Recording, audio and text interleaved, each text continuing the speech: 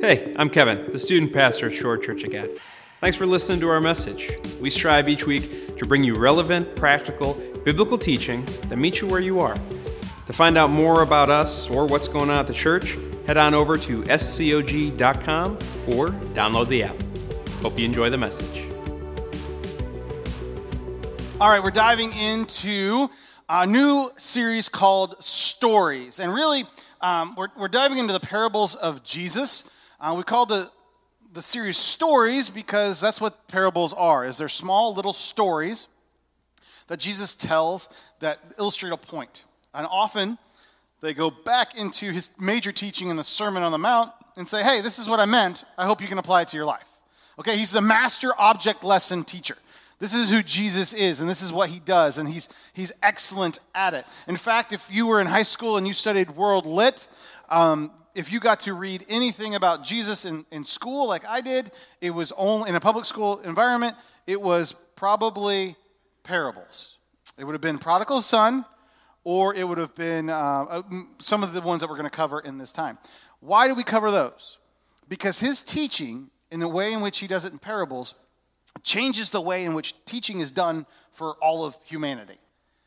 That's how important these are, how world-changing they are. And not to mention the spiritual ramifications of them, but also just on the basis of how he brings that into the light, how he teaches people, how he does that. And so these object lessons, these stories that he's going to tell are very important for us to understand who he is and what he's trying to get us to understand in life. And so I want you to join with me in Matthew chapter 7, verse 24. Matthew chapter 7, verse 24. He's going to talk about foundations today. He's going to talk about the wise and the foolish builder. Parables make it into our normal life so many times. There's probably some of these parables we're going to talk about. If you're not too familiar with your Bible, you're going to go, I didn't even know that was Jesus. Because there's so many times in random TV shows, in books that you read, in just little snippets found in culture, people are actually hearkening back to a parable. They may not even actually know what they're talking about. Often in like the Netflix shows, there's a moment where they're like quoting scripture and they have no idea why they're quoting scripture, and it's totally out of context and totally taken the wrong way, but it's still scripture. And so I think you're going to probably find some of these parables are going to go, I didn't know that was there. And so that's for you this morning, and keep your eyes out for that. But we're talking about the wise and the foolish builder this morning, and it's just an interesting object lesson for Jesus because everyone would have known, hey, if you build a bad foundation, the house is going to probably fall apart. And everybody kind of knows that. Anybody who's built a stick fort in their backyard has figured out, probably should have put the big ones at the bottom instead of the top. Like we figure these things out, sometimes the hard way, right? And so Jesus, being his stepfather being a carpenter, would have seen foundations being built. And he would have started to understand these things. Now, I want to take you into the context of what a carpenter would have looked like in first century Israel. When I think of a carpenter, I think of Tom Tootin, who goes and builds houses or buildings, and he runs to Home Depot and Menards and gets everything he needs, comes back with his truck, and boom, boom, boom, there is a 3-story house in a matter of days. Well, first century Israel, no Home Depot, no Menards, nothing like this, right? If you found a piece of wood, then you had to strip the bark. You had to cut it, hewn it to size. You had to do all the fun stuff to it, and you had to figure it out. And also, first century Israel, there's not a lot of trees. When I think of Israel, and I've been there, you don't think of trees. You don't think lush. This is not here. Like if they would have seen Shorewood, if someone from Israel just came to visit and they came to Shorewood, like, these oak trees that are on the back of our property, like, I could build like 18 things with that. We're like, it's just a nuisance, and we get little helicopters everywhere. It's a different kind of mindset, and it was a different kind of mindset in first century. Really, Joseph probably was just a builder, and we Europeanize that to go, he must be a carpenter then, because we think of a builder is someone who builds with wood. Does that make sense? And so while Joseph probably did work with some sort of wood, he probably was closer to a stonemason. And so Jesus would have been very, very, very comfortable and understanding of how foundations work. You also see Jesus uses a lot of time the keystone or the cornerstone. They use this idea of stonework because everyone understands what holds the arches together, what holds the building together. Why are these important?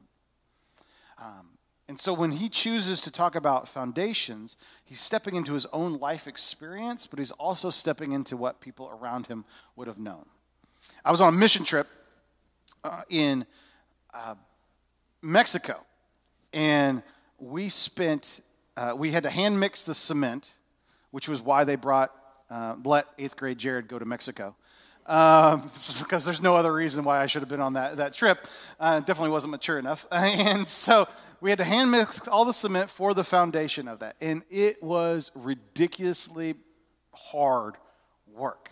We're building a house for a family and hand mixing the cement. And we were there for 5 days. We spent probably 4 days mixing cement and letting the cement cure and doing all that stuff. And like a day, we built the rest of the house. Because foundation work is important work. It's important work. It's what sets the rest of the project up. If you have a faulty foundation, it doesn't matter how pretty your interior design is. It doesn't matter what your color palette is. It doesn't matter what shade of blue your pillows are. It won't matter because the house will fall over. Right?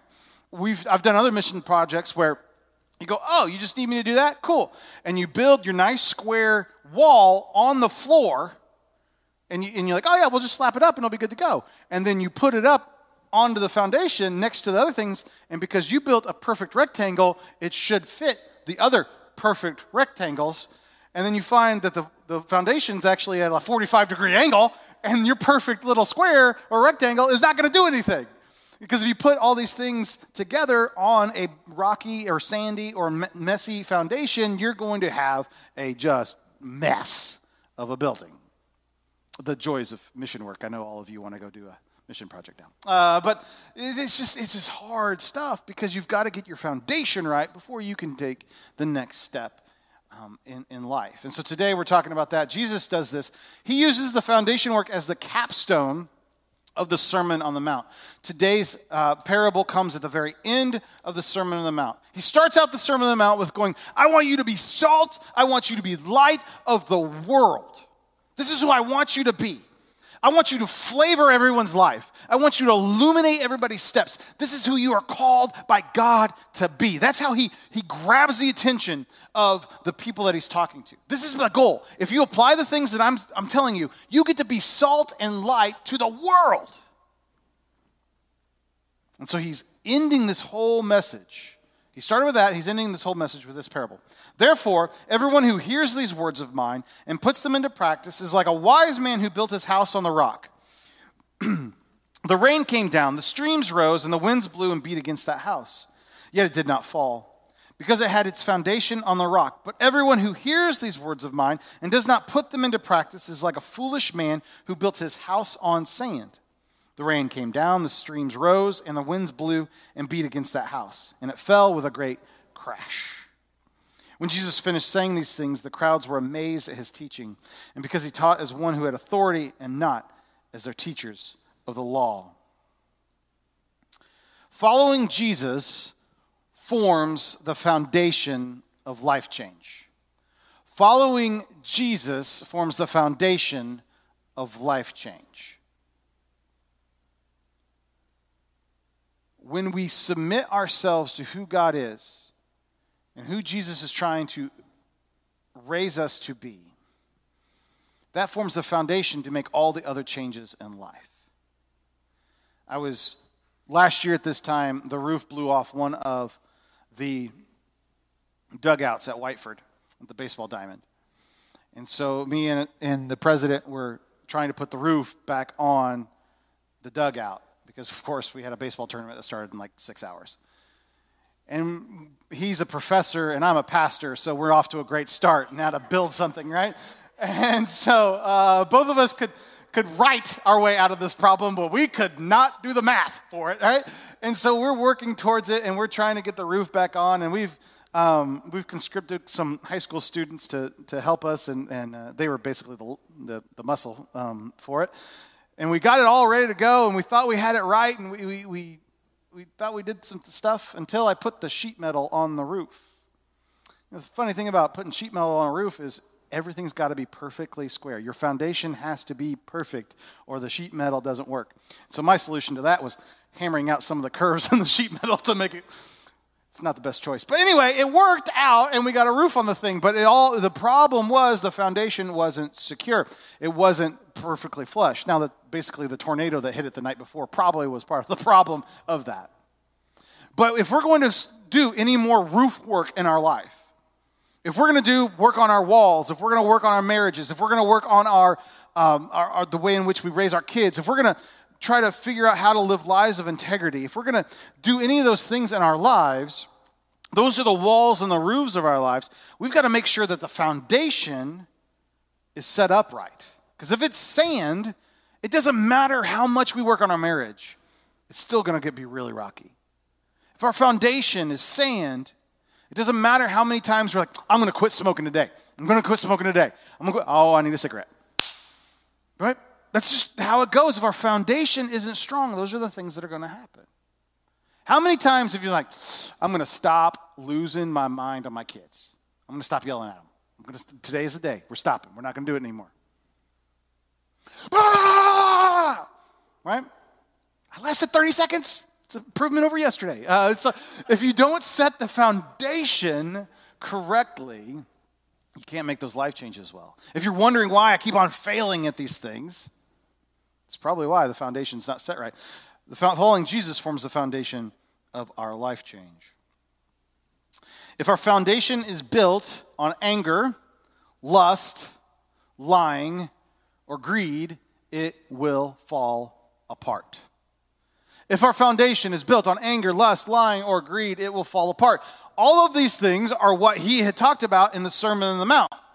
Right? He had systematically gone through each one. This is what this means. This is what it looks like. This is how you get over that. If your foundation is built on these rough things, your foundation will fall. And these are things that we often built our lives on before we have Jesus in our lives. We build our foundation on our own control, what we can get, how we can protect ourselves, instead of on Jesus. Another part of this is of our foundation. This is tricky. Yvonne and I argued about this last night. Not really argued, but went, how are we supposed to write this for the notes in the app? If you have the app, you can have all the notes and you cheat. You don't even have to write anything down. If our foundation is built on prayer, fasting, and generosity, it will fall. Now that sounds weird, right? But I'm supposed to pray. I'm supposed to fast. I'm supposed to be generous. You are. However, those are the walls of faith, not the foundation of faith. And I'll tell you what I mean. A couple years ago, I was really wanting a certain thing. I was praying for a certain thing to happen. And I was like, okay. And Kelly was in with me, and she was doing this thing and invited me to be a part of it. And it was like this 30-day prayer every morning at 6 a.m. Now, if you know me well, you know God doesn't want to talk to me at 6 a.m. Right? Nobody wants to talk to me at 6 a.m. The only person who can talk to me at 6 a.m. is probably Lucy, my 3-year-old daughter. And that's just because she's really cute. All right? So, and she better be wanting to snuggle, or I don't want to talk to her either. So we're doing this 30-day prayer fast type thing at 6 o'clock in the morning. And I'm praying, and I'm like, okay, well, if I pray at 6 o'clock in the morning for an hour for a month, God's going to give me what I want. I got done with that. About a month later, I'm like waiting. I'm like checking the Amazon UPS tracking. When's God going to show up and give me what I wanted? Any day now. Paid for 1-day shipping. And it never happened. I got really frustrated with God. And about October that year, God smacked me upside the head and said, hey, guess what? You didn't pay for anything with your prayers. That's not how this works.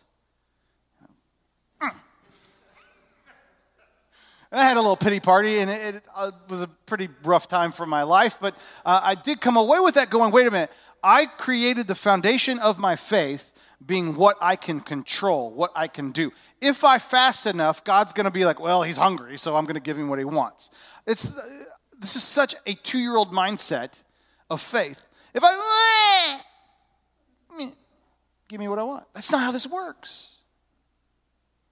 So if I see prayer as something as if I just pray enough, God's going to, pull the slot machine. One of these times I pray, yes, all apples, I got it. Right? That's not how that prayer works. Or if I fast, I'm going to guilt Jesus into giving me what I want. Or if I give enough money, I'm going to buy a blessing. Those prayer, fasting, generosity, fantastic, wonderful things. Those are the walls of our spiritual life, not the foundation. Who our master is in Jesus Christ as Lord of our life is the foundation of our faith. And residing in who he calls us a child of God. He calls us redeemed. He calls us bought with the price of his blood and his broken body. That is who we are. That becomes the foundation of our life. Our response is to build fun walls of prayer and fasting and generosity. Does this start to make sense? Because that's tough. And it's like, oh, I've been doing it wrong. Yeah, maybe it's okay. Get over the guilt trip. You'll be all right. Just recognize that maybe you've been trying to guilt Jesus into giving you what you want. Because it's a really freeing experience to recognize that and go, oh, I've been guilty of that once or twice. Because it's real easy to look at God and be disappointed when he doesn't give you what you want. But are you making the foundation of your life like something you can control or manipulate God? Or are you saying, God, you are my master. I am your child. And now let's build a life. That is a shift that we have to make if we're going to be the salt and light that he's called us to be. Following Jesus provides the foundation to weather storms. Following Jesus provides the foundation to weather storms. Now, I think we all can agree that the COVID storm has been a pretty crazy storm in our lives. That the ways in which our job works, the ways in which church works. I mean, the very foundation of how we do church is so different, right? We're trying to rewrite the story as we go along. How we do our jobs, how we raise our kids. What in the world is school going to look like in a few weeks, right? This has been a storm, and I don't want to make you all depressed, but there's going to be a storm after this storm. There's going to be we don't know what our jobs are going to look like. E-learning's coming back, right? It has to, like in some form, it's got to come back in some way. And the storms of life are just going to come in a different time.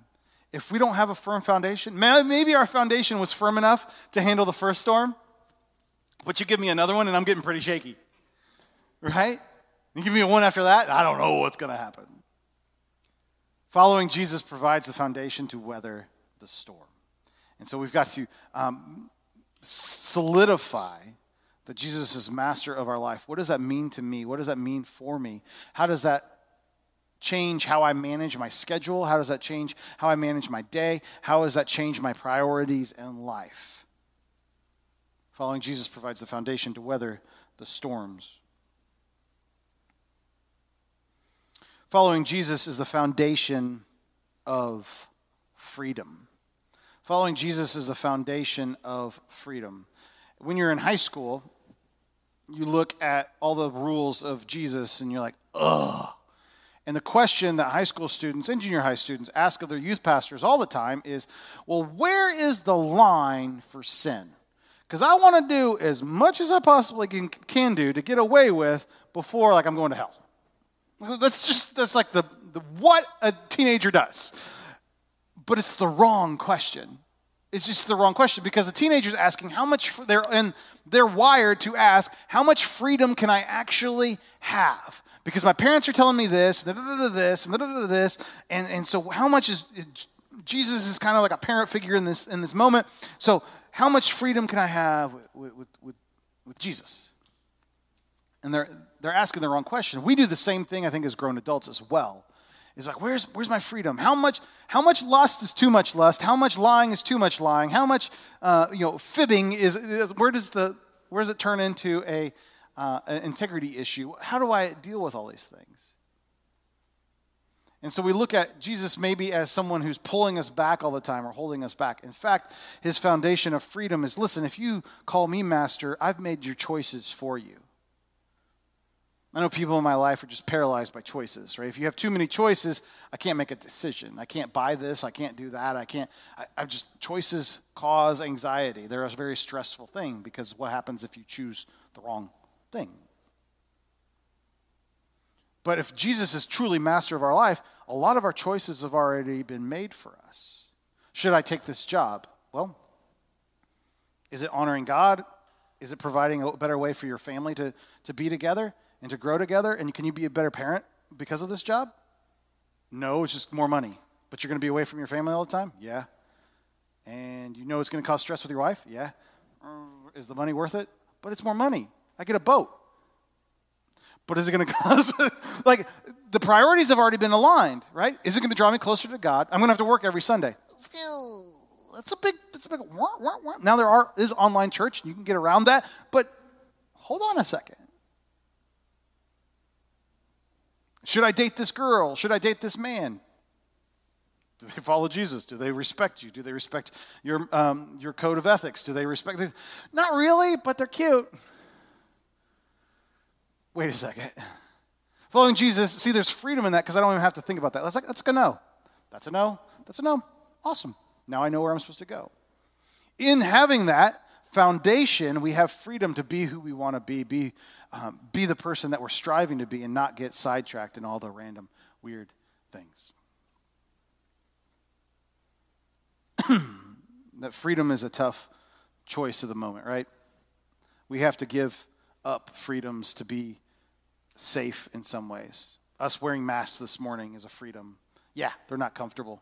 Yeah, if you drank coffee, you're really regretting your choice this morning. It is what it is.